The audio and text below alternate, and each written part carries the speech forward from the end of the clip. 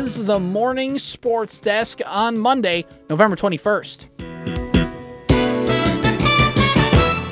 All right, well, which one do we want to talk about first? Let's see. Do I have to talk about any of them? I mean, it's kind of my job. Hold on. Let me, hold on here. I got it. Oh my goodness, was that Vikings game horrible yesterday. At no point in the game did it look like they were going to win that one. Maybe in the first quarter when TJ Hawkinson dropped that touchdown pass, but I mean, to his credit, everybody else played bad anyways. I don't think scoring that one touchdown would have made too much of a difference. The worst home loss since like the 60s for the Vikings. I think there's an official stat on that. It has definitely been the worst home loss in the U.S. Bank Stadium era. They got shellacked.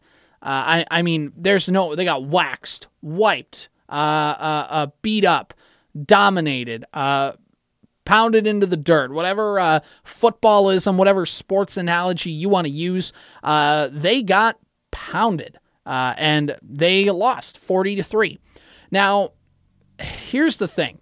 I'm going to get all the bad stuff off my chest, and then we'll move on, because it's going to get positive when we talk about the Vikings here.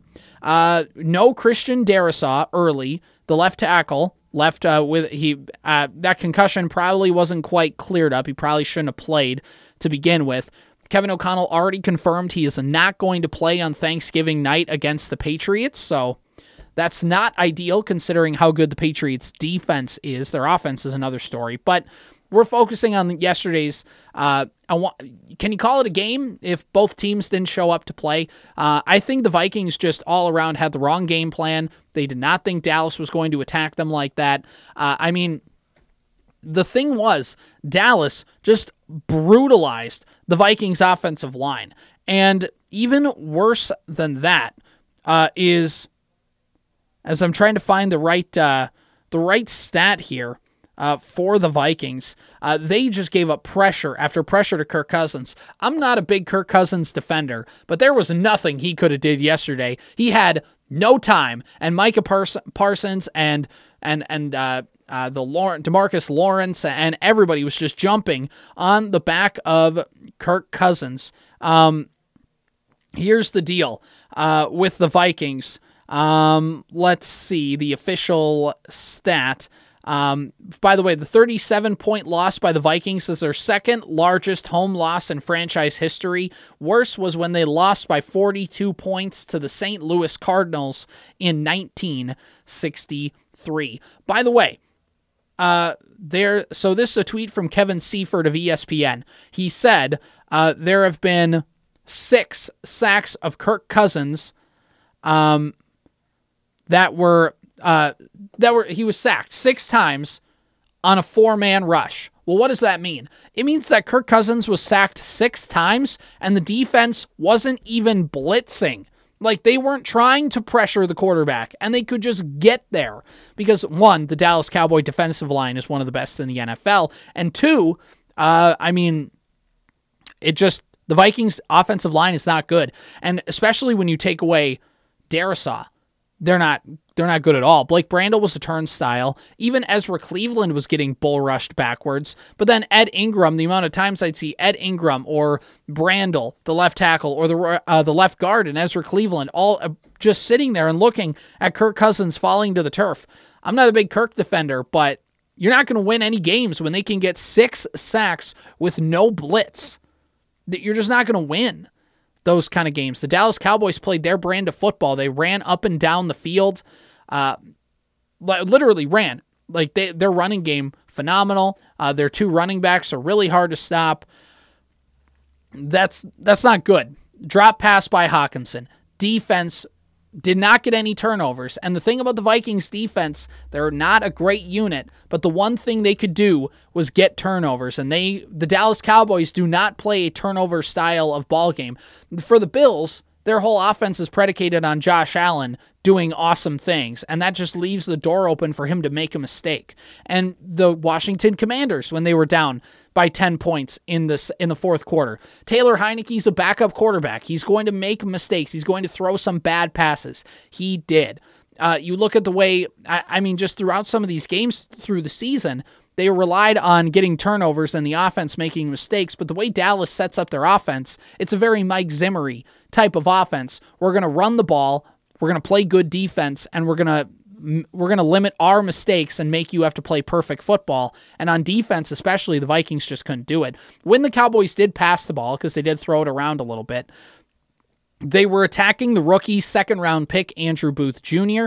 Now, as I've said before, it takes corners a lot of time to develop in the NFL, so I'm not ready to say he's bad or he's not going to be any good, but, rookie corners playing a lot in the NFL, as the Vikings learned a couple years ago, does not bode well for your team. The Cowboys weren't even trying to attack Patrick Peterson. They're just going wherever he wasn't, and that seems to be the play if you want to beat the Vikings.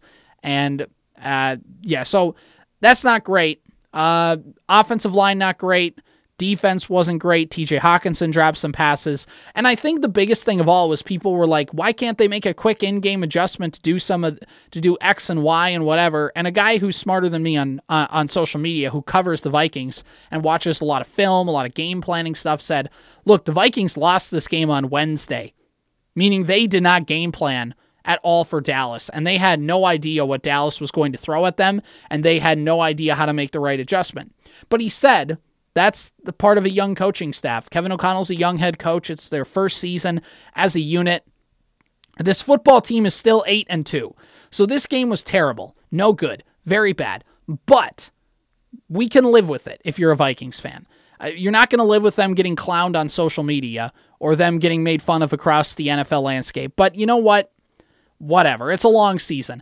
The Vikings will there's a good chance that the Vikings play Dallas again at US Bank Stadium. So they're going to need to be ready the second time around, and that's all that matters in the postseason. Luckily for the Vikings, they have a quick turnaround, and will play the Patriots on Thanksgiving. The Patriots play a similar style of football, though. Defense, running, the football on offense.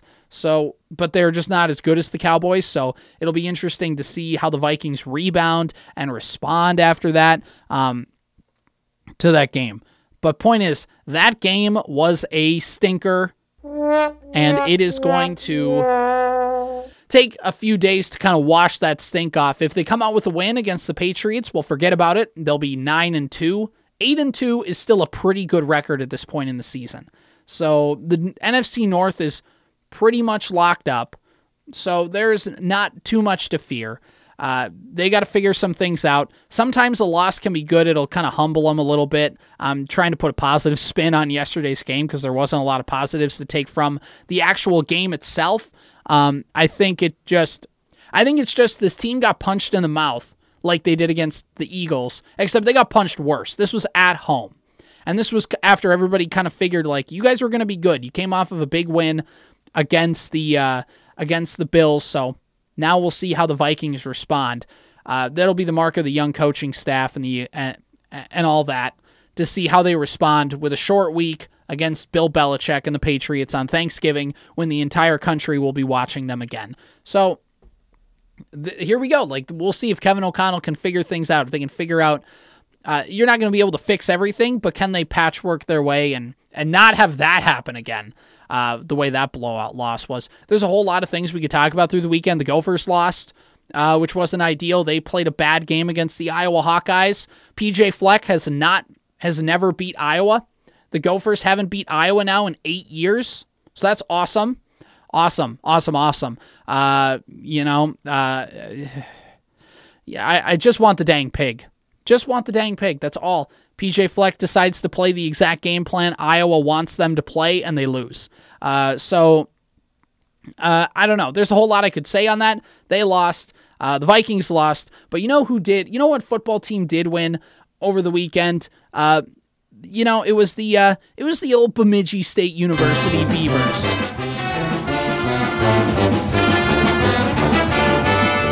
I had to talk about my alma mater a little bit in Bemidji State. The football team beat Winona State, school Corey previously went to. So I had to, I got to mention that as well. Go Beavs, they won 31-7, and they advanced in the first round of the NCAA football tournament. So I have to have something.